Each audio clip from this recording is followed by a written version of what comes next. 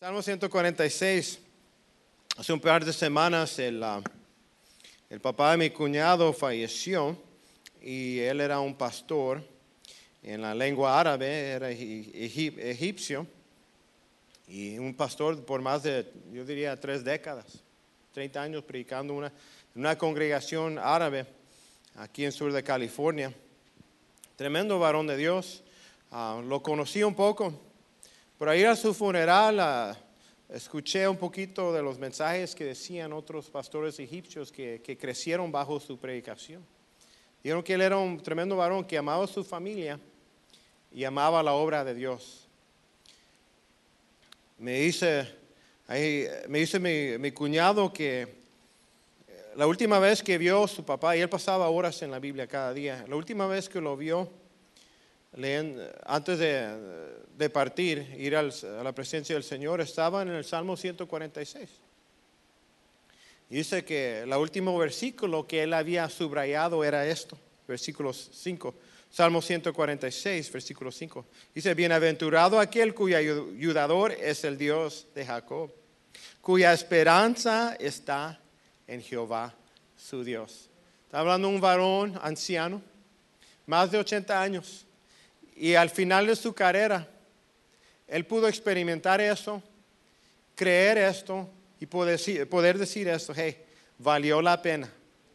Porque el Dios de Jacob fue mi Dios y mi ayudador. Yo al considerar esto, comencé a estudiar eso y el Señor habló a mi corazón. Que yo también quiero decir, al final de mis días, hey, que valió la pena vivir mi vida por Dios. Dice, hey, eres bendecido si tú haces del Dios de Jacob tu ayudador. Quiero que entiendan lo que es la implicación aquí. Todos clamamos que Dios es nuestro Dios, pero es Dios tu ayudador. ¿Entiendes? Eso es diferente. Es uno apropiar, uno hacer algo suyo. Es uno hacer, bueno, soy salvo. Es como es como cuando uno va al mar o va a la piscina. Es una cosa flotar, pero es otra cosa que nadar. Y la vida cristiana, ¿qué es lo que estamos haciendo? ¿Estamos simplemente respirando aire, flotando como cristianos? ¿O estamos nadando? El que nada en la vida cristiana es uno que experimenta la vida cristiana. El que anda con Dios y hace del Dios de Jacob su Dios y su ayudador, cuya esperanza está en Jehová. Yo sé que Dios, tú eres mi Dios, pero también quiero que tú seas mi esperanza. No quiero que mi esperanza sea mis fuerzas, o mi trabajo, o mi talento, o mi dinero. No, quiero, Dios, que tú seas mi fuerza.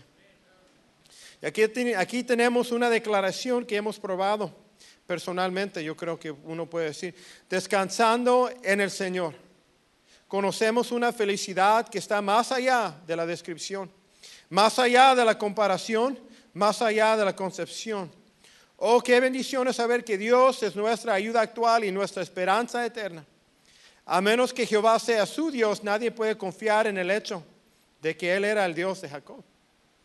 Debe ser su Dios. Y la pregunta entonces, ¿es el Jehová, el Dios de Jacob, tu Dios? ¿Is he really your God?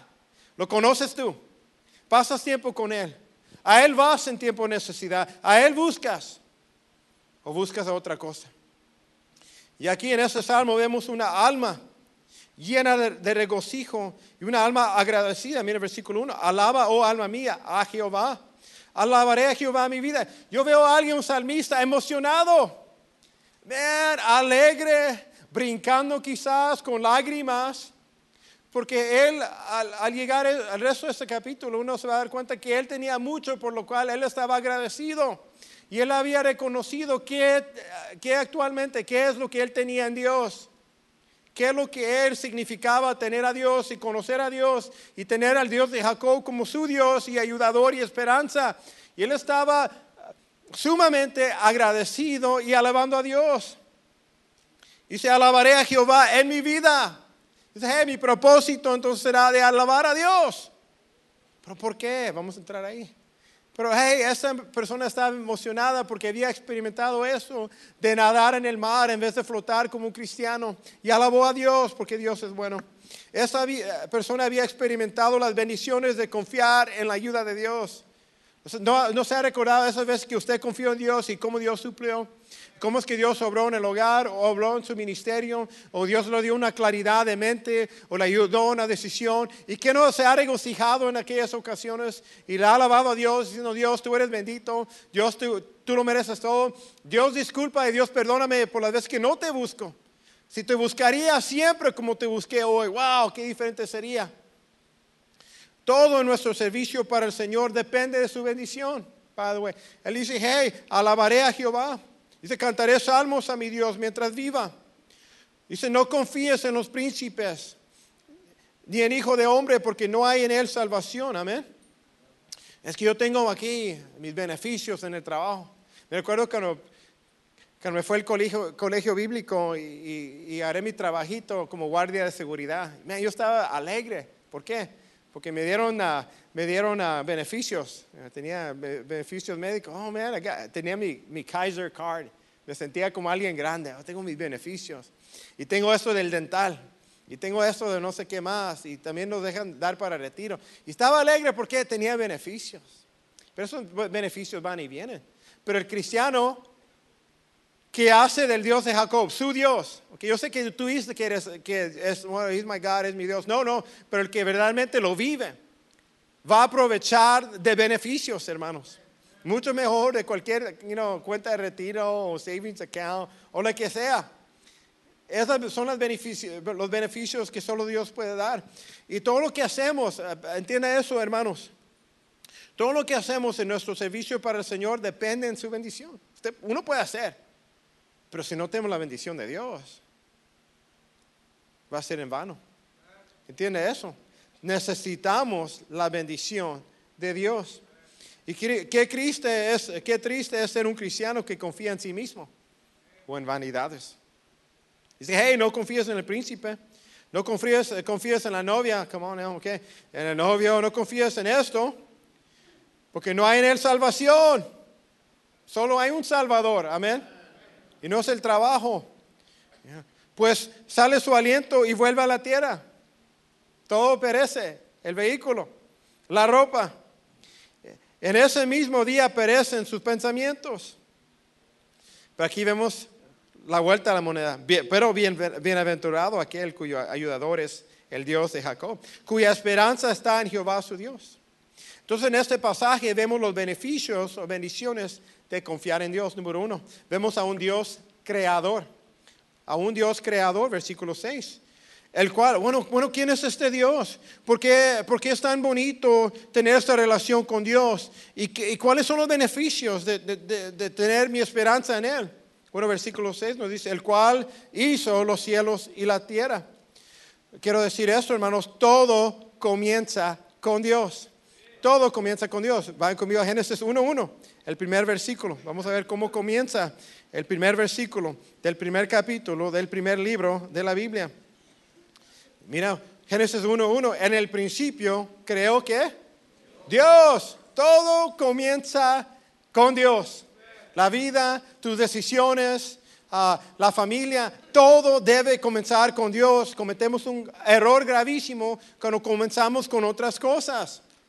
Lo tenemos al revés. Todo debe comenzar con Dios. Tenemos un Dios creador y quiero que sean recordados que todo comienza con Dios. También Dios estuvo presente desde el principio. Ven conmigo a Hebreos 1:10. Dios siempre ha estado ahí desde el principio. Miren la obra de Dios, Hebreos 1:10.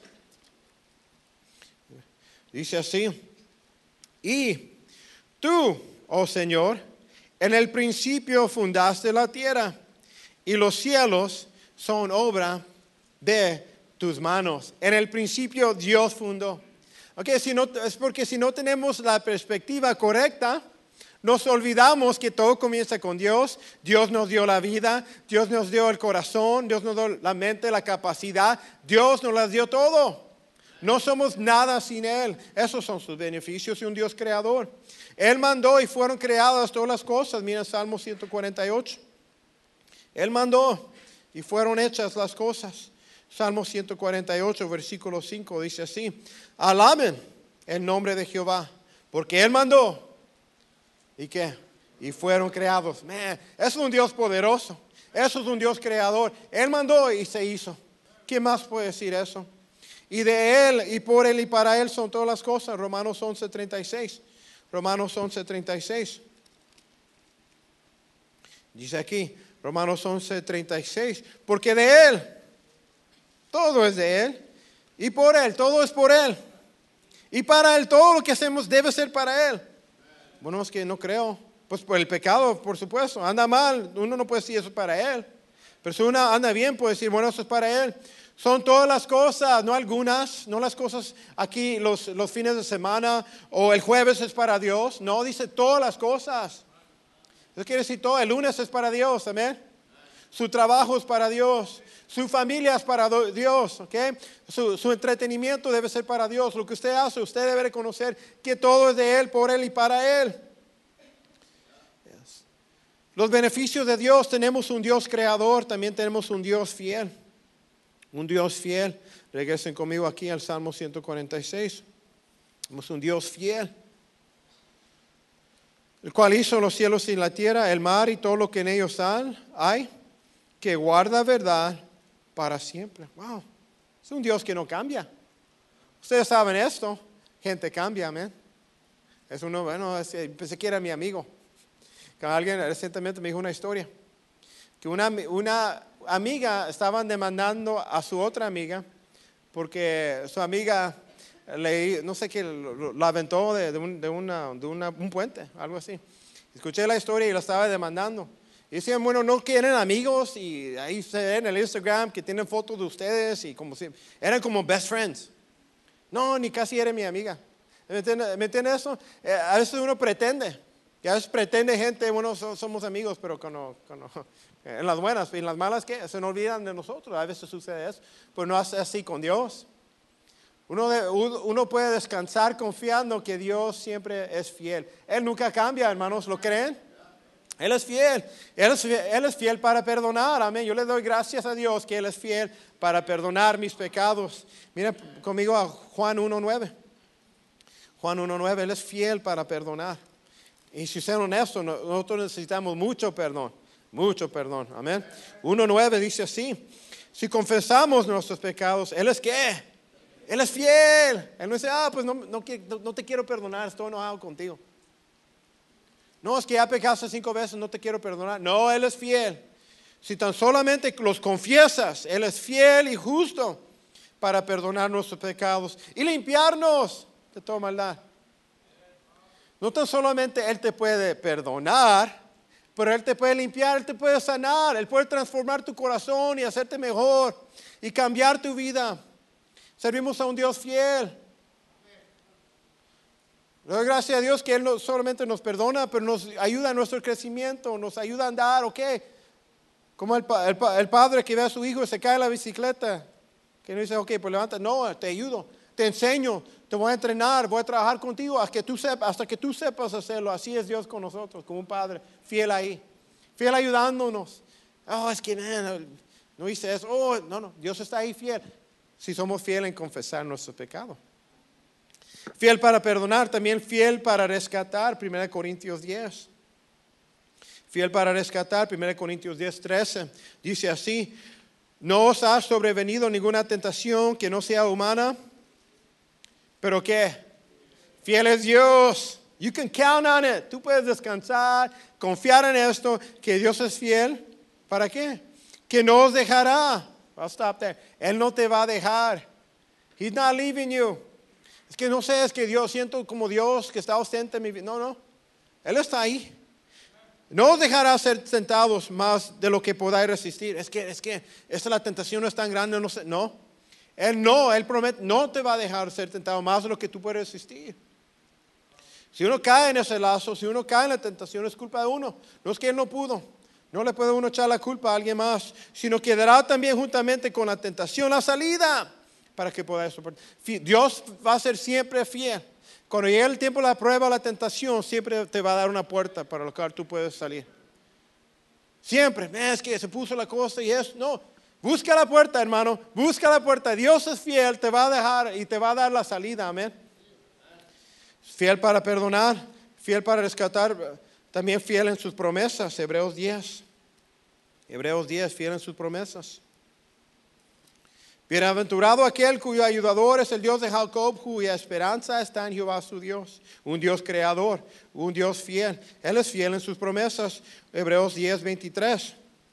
Miren aquí, manténgame firme sin fluctuar la profesión de nuestra, mantengamos firme sin fluctuar la profesión de nuestra esperanza, porque fiel es el que prometió. Si entonces nosotros andamos en esto y andamos fiel con Dios, Dios siempre nos va a encaminar en buen camino. Él siempre nos va a proteger, porque Él es fiel. Cualquier promesa que Dios hace, Él es fiel en cumplirla. Un Dios creador, un Dios fiel, también un Dios justo. Regresan al Salmo 146. ¿Cómo están sus dedos, hermano? Ahí, trabajando. Amén. Salmo 146, versículo 6. Mira aquí, el cual hizo los cielos y la tierra, el mar y todo lo que en ellos hay, que guarda verdad para siempre. Y mira el versículo 7, que hace justicia a los agraviados. Servimos a un Dios justo, en Dios tenemos un Dios justo. Vemos justicia y juicio que son el cimiento de su trono. Vayan conmigo a 1 Juan 1:9. 1 Juan 1:9.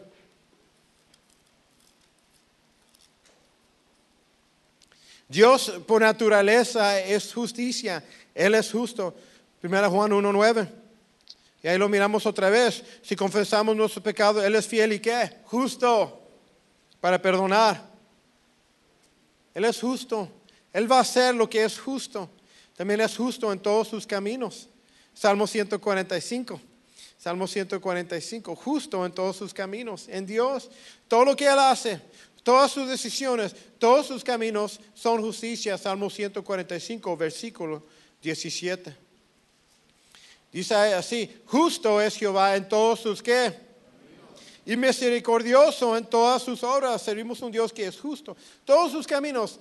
Usted puede confiar que cualquier cosa que Él le haga o le diga, le indique, haz esto, métete en un ministerio, canta en el coro, amén, gana almas. Párate por Cristo en la escuela, defiende la fe en el trabajo, testifíquele a alguien, invita a gente para el día del amigo. Cualquier camino, Él es fiel y justo. He'll get you there. Él te va a ayudar. Yo sé que son momentos de vez en cuando de prueba o de esos pasos de fe. Es que no sé si yo les digo esto en el trabajo sobre mi horario los fines de semana, que si se enojan. Confía en Dios porque Dios es justo. Bueno, es que si me pongo a estudiar esto, y yo sé que ya soy adulto, pero que si me meto en ese instituto, ¿cómo es que lo voy a hacer? Dios es justo, Dios te va a ayudar. Y que las finanzas, ¿cómo se va a pagar esto? Dios es justo, si usted confía en Él. Dios es fiel. Los cielos aún los cielos declaran su justicia. Salmo 97, versículo 6. Salmo 97, 6. Dice así, los cielos anuncian su justicia. Y mira, hermano, si nadie más lo anuncia, los cielos lo van a hacer. Anuncian su justicia.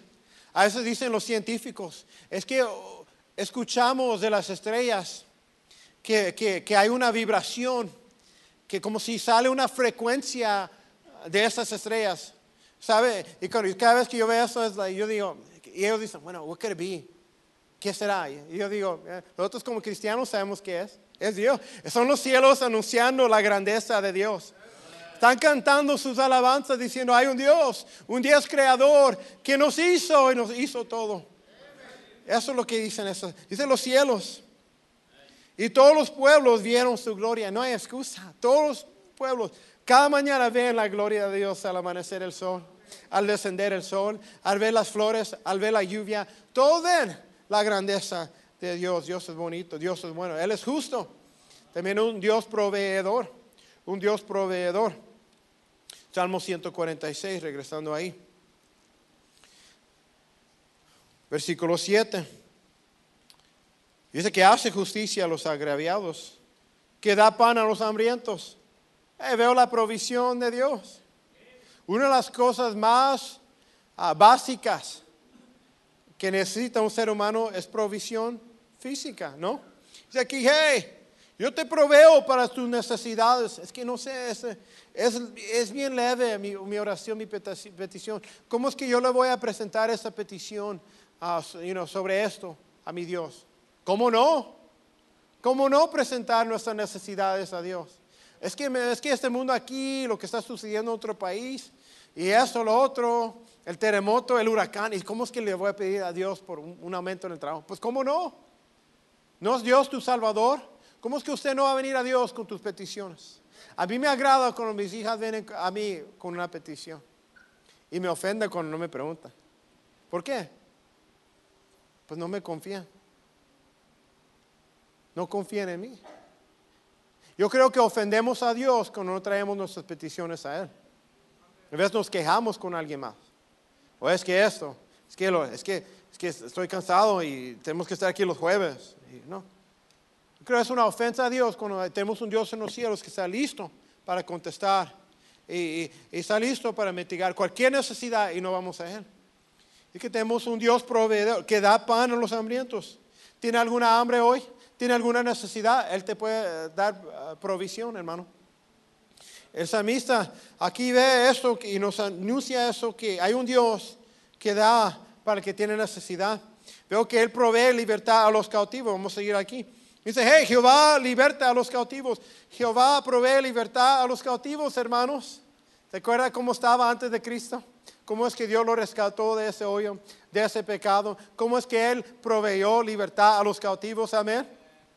Y cualquier cosa, hermanos, si usted quizás está aquí y se siente frustrado por un pecado o por una situación en su vida, hey, Dios provee libertad a los cautivos. Trae tu petición a Él. Dios, esta necedad, Dios, este vicio, Dios, esta cosa en el hogar, Dios, el mal humor mío, Dios, esta mala actitud, esta relación mala en el hogar, Dios, Dios puede traer libertad a los cautivos. Él te puede libertar de eso, Él te puede ayudar. Créelo, hermano, cree en Dios. Él trae provisión. Dice, hey, Él liberta a los cautivos. Hace un par de meses estamos aquí entre semana haciendo unos trabajos aquí en la iglesia y de repente entró alguien del Salvation Army. Digo, hey, estoy aquí nomás dejando mi tarjeta de negocio para que sepan. Si tienen a alguien que quizás está padeciendo de vicios o lo que sea, tenemos espacio para ellos en este lugar, Salvation Army. Y luego él me comenzó a contar su historia. Hace un año yo estaba en la calle. Dice, hace un año estaba enviciado. Hace un año tenía un hogar quebrantado, andaba mal, no podía mantener un trabajo, no tenía nada de disciplina, estaba enviciado. Pero cuando llegó el Evangelio, Dios me libertó de todo eso. ¿Y cómo es que Dios me transformó? Y él me dijo, me hubieras visto hace un año. Yo lo vi con una corbata, afeitado, bien peinado. Dije, hey, no siempre estuve así. Una vez estaba en la cárcel del pecado, me dijo, pero Dios me libertó. Dios puede transformar cualquier vida, hermano. Cualquier cosa, cualquier hijo, Dios liberta.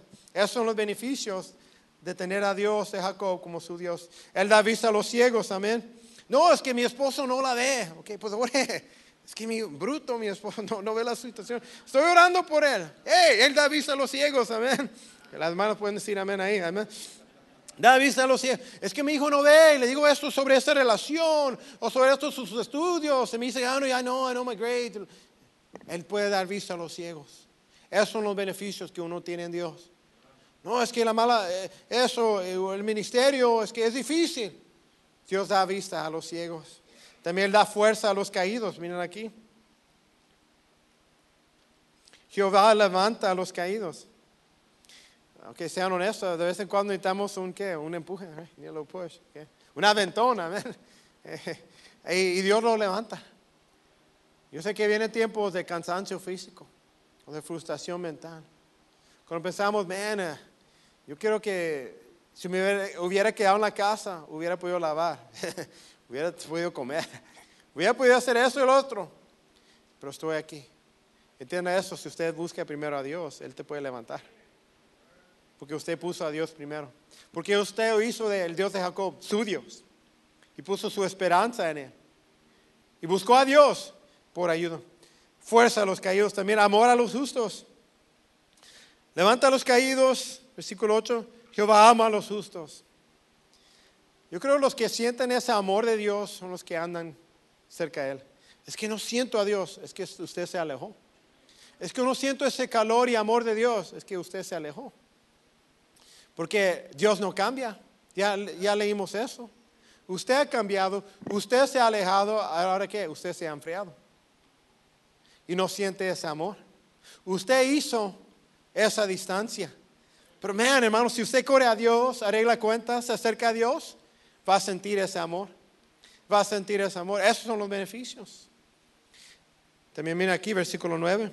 Jehová guarda a los extranjeros. ¿Qué quiere eso? Él provee sustentamiento al huérfano. No, él provee protección a los extranjeros. Sé que venimos de diferentes países y venimos como extranjeros. Que no conozco a nadie, no conozco la ciudad, no conozco cómo andar. Jehová sabe y Jehová cuida de ti.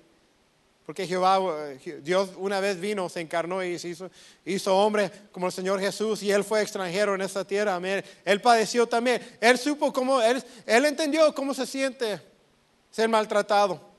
Porque quizás uno no sabe hablar el lenguaje o no sabe esas cosas o es extranjero y no conoce todos los modismos de las cosas. Él supo eso y Él entiende eso. Y Dios, si estudiamos la Biblia, siempre defendía a los extranjeros.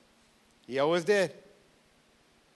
Y Él siempre lo hizo. Y por eso antes de llegar a la tierra prometida, le dijo a Israel, hey, sé bueno con los extranjeros. Porque ustedes, no se olviden, una vez eran extranjeros.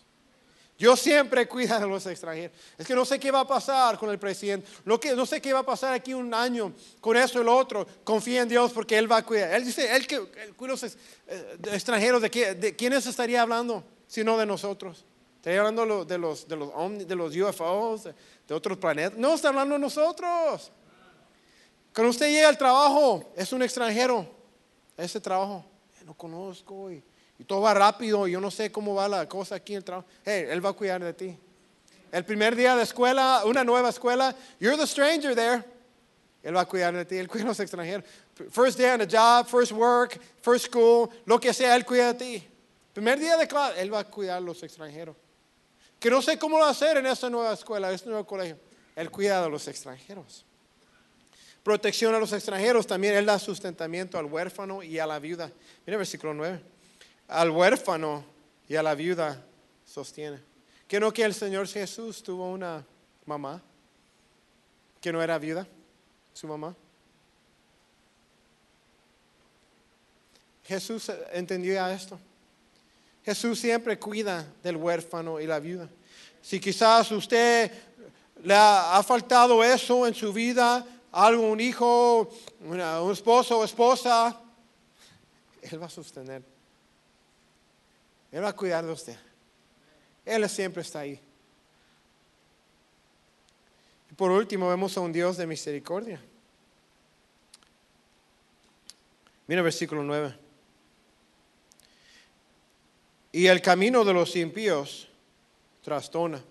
Aquí lo podemos ver de dos maneras. Los impíos, los pecadores, los incrédulos, Dios va a tratar con ellos.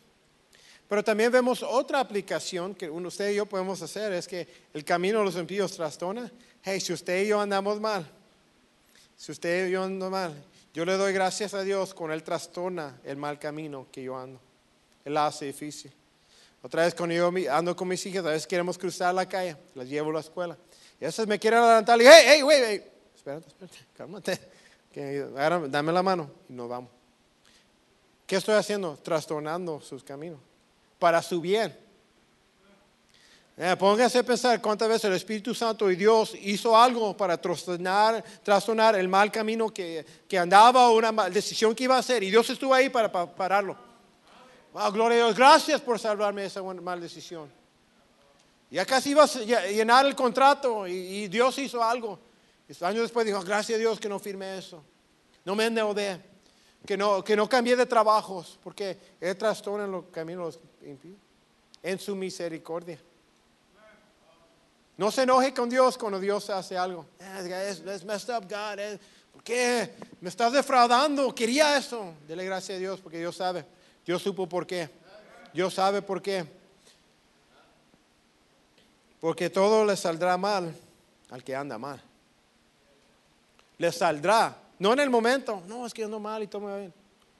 Pero le va a salir. La conclusión del andar mal va a ser que te va a salir mal. Que es joven, adulto, lo que sea, anda mal, anda en eso o lo otro, anda rebelde en sus diezmos, anda rebelde en alguna cosa, no quiere meterse en el ministerio, Dios sí le llamó, no quiere dejar una amistad, una relación, lo que sea. Si anda mal, al fin y al cabo, al fin del día, la conclusión es que le va a salir mal. Es que todo me va bien, it's going good. Tú espera el final, vas a cosechar. Pero qué bonito, bienaventurado aquel cuyo ayudador es el Dios de Jacob, cuya esperanza está en Jehová su Dios. Qué bonito que este anciano, el papá de mi cuñado, al fin de sus días, al leer este versículo, puede decir, man, valió la pena. Yo hice del Dios de Jacob. Yo sé que él era mi Salvador, pero él fue mi Dios. Yo sí lo conocí. Yo busqué a él. Yo lo hice a él mi esperanza y mi ayuda. Que eso pueda ser dicho de nosotros. Vamos a orar.